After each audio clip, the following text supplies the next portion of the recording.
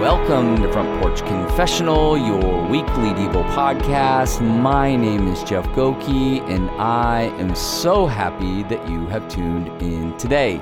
Welcome to episode 276, and welcome back to my front porch. It is an amazing night tonight. I've actually got like some sweatpants on, a sweatshirt on. It is a windy night. You know, I like being out here all the time. I'm here in the morning. I'm here usually at night, and I always love being outside. I particularly love being outside when it's windy, and tonight it is chilly and it is windy. And so I am absolutely digging it, having so much fun. So yesterday was a really cool day. It was my 45th birthday, but what was really cool is I was journaling this morning, and it was a day where I just felt seen. I felt really seen, really loved, really appreciated. I mean, it started off in the morning with my wife. So growing up, we didn't have a lot of money, but for my birthday, my mom would bring me a sausage egg McMuffin from McDonald's. So we didn't really eat out all that much as kids. But so I was sitting here on the front porch doing my thing, and Patty was so kind. She woke up early, which isn't her thing, and she went and got me a sausage egg McMuffin from McDonald's. And she was like, I didn't even know how to order it. She just doesn't go to McDonald's. She's fairly healthy. And she's like, nah, I didn't even know how to order it. I look like an idiot. And I just felt like, you know, and then Mika came out and she gave me her handmade gift and an awesome card that said, you know, just the most wonderful things. And then she got me a mug that said number one dad. And, you know, it's just like the whole day. I got to my office and my staff had done a couple really, you know, fun, intentional things for me, like really thoughtful things. And then we had some friends from out of town. They came in and they took us all out for dinner, and we just had the best time. I mean, I went to bed last night feeling like, thank you, God. You know, thank you that there are people that see me. You know, it's interesting. A part of my job is just I try my best to see people and to be present with people. And sometimes it's like it can feel a little lonely. Feel like, man, I'm doing this all the time for a lot of other people, but who really, you know, kind of does that for me?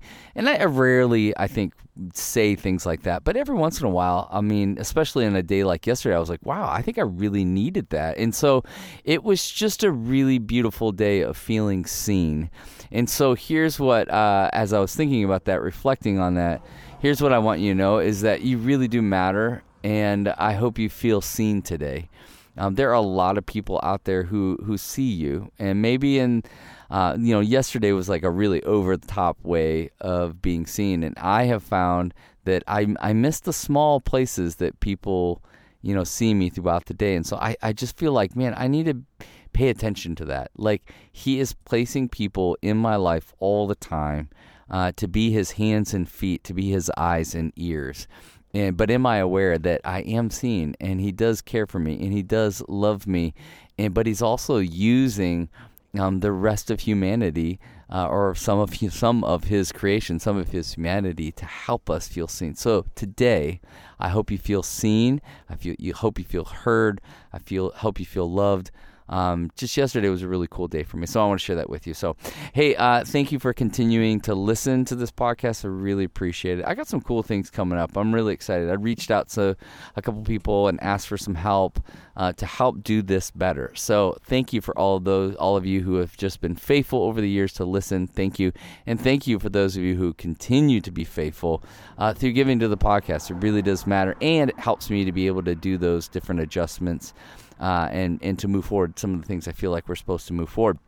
You can go to Patreon, patreon.com/Front Porch Confessional if you'd like to give, or, you know, there's other ways you can do that as well. So thank you so much. Okay, our passage for today is 1 Corinthians 1:31. It says this: so that, as it is written, let the one who boasts in the Lord. Okay, so that, as it is written, again, let the one who boasts in the Lord.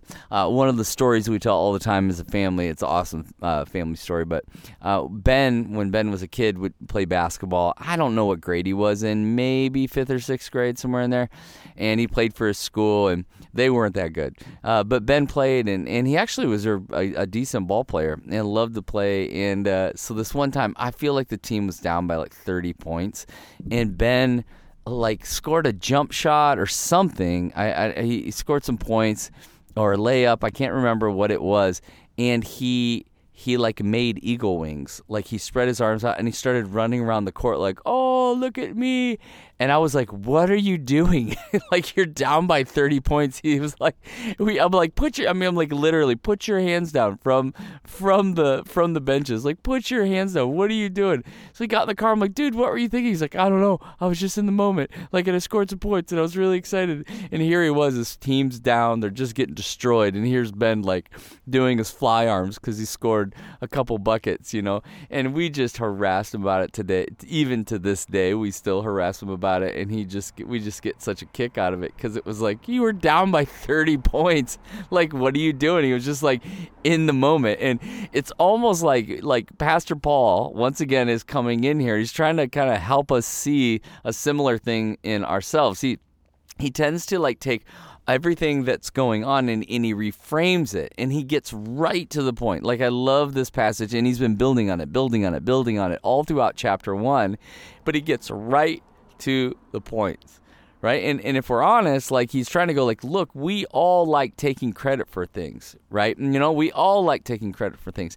What's so crazy is within this culture, this social media infused culture, it has infused our minds. Is the crazy thing is like we actually, in some ways get promoted for this. Like, I mean, if you're like, look at me, hear me roar on social media or within a workplace, it's like I tell people all the time, I got promoted for the most dysfunctional parts of myself. Like this egotistical, I can do anything kind of mentality or way. And it's like propagated in our culture. Like it's like a thing. That's now like celebrated. And actually we have a term for it. We call them influencers.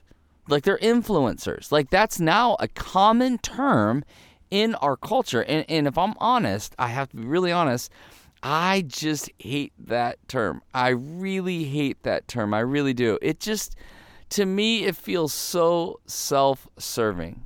And I've heard a lot of Christians, and they talk about how they're using their influence for the glory of God, and maybe they are. I'm not saying they're not, but if we're real honest here, it just seems like a lot of people are becoming more self-centered Christians, not Christians that are like, it's all about him, it's all for his glory. It's like, look at me, look what I'm doing, look where I'm going, look what's awesome, and you should follow me, and you should support me. And, it's like, I was working through this whole idea around this whole influence, because even saying this, talking about it, social media, talking about influencers, like it just feels like people are like, what's wrong with this guy? Is this like some cranky old guy? Maybe. Like I did turn 45. I recognize I'm now getting towards that cranky older, what's wrong with these kids kind of thing, but I'm like, it's so hard. Like it's so very hard to remain humble. It's so hard. Jesus is talking about, how it's almost impossible for the rich to enter into the kingdom of heaven. And I would agree with that. And it's almost like he's also, if you would say, like he was like, it's almost the same thing. It's like it's almost impossible for an influencer to enter the kingdom of heaven. Because there's something going on, and Jesus, alongside of Paul, is trying to get at a deeper thing. It's not about the money. It's not about the influence. It's about who is it all about, and who gave it to you and to me. And see, we love to claim these things as our own. Hey, it's my money.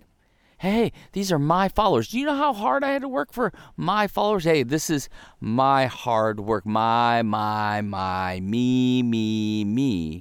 right? Our Christians don't look like their Christ. Like Gandhi says this. Gandhi's like, yeah, I like your Christ. I do not like your Christians. Your Christians do not look like your Christ. And I believe this is what Paul is trying to get into the minds of these young Corinthian Christians, right? And if you read 1 Corinthians, you'll find out they got some stuff.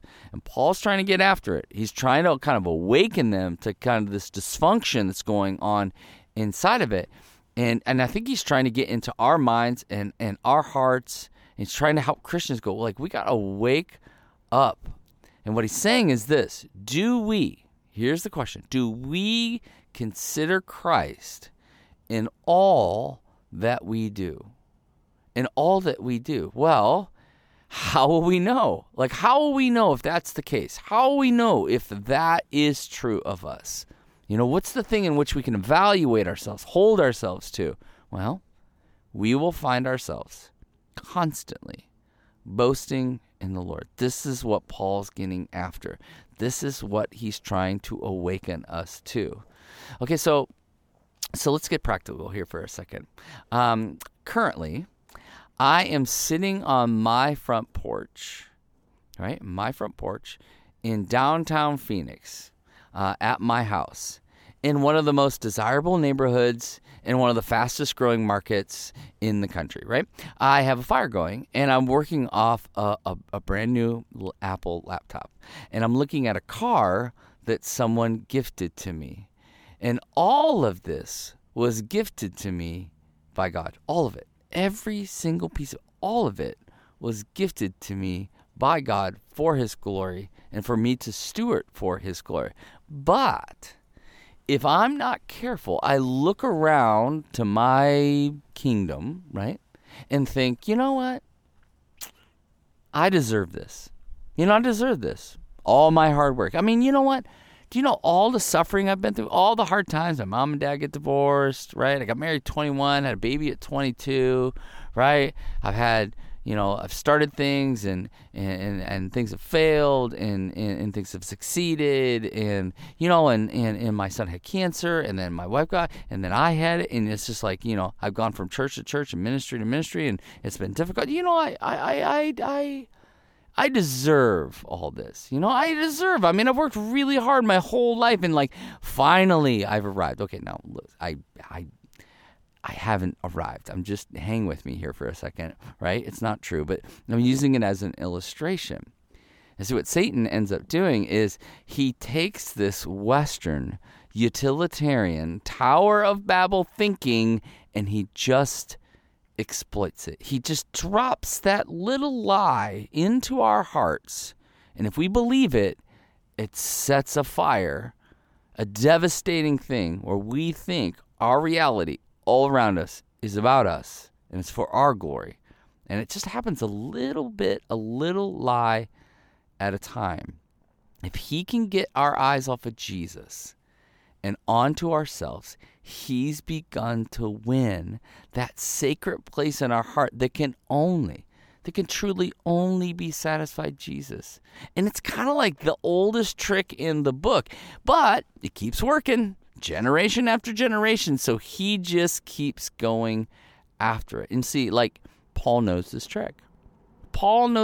He's savvy to this trick, and he's saying, like, look, I was the most self-righteous, murdering of Christians type of guy. That's who I was.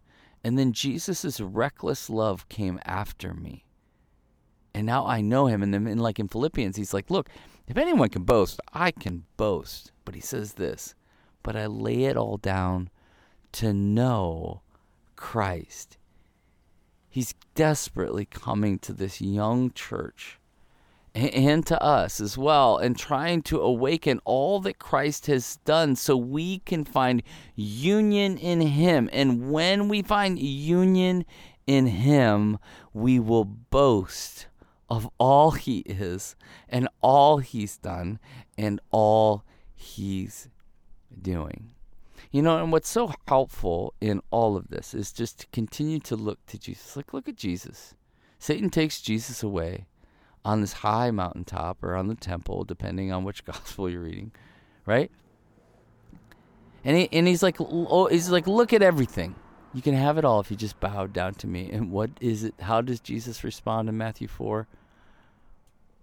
He says this, worship the Lord your God and serve him only. He's like, get away from me, Satan. Worship the Lord your God and serve him only. This is Jesus's focus. And this is what Paul is trying to awaken us to. Boast in Christ. Because when we know Christ, we will know what to boast in. So the question is simple. What will you boast in today? What will you boast in today? Father God, we boast in you. We boast in your goodness. We boast in your glory. We boast in your love. We boast in your provision. Father God, we love you and we thank you and we give you all the glory, honor, and praise for everything you do.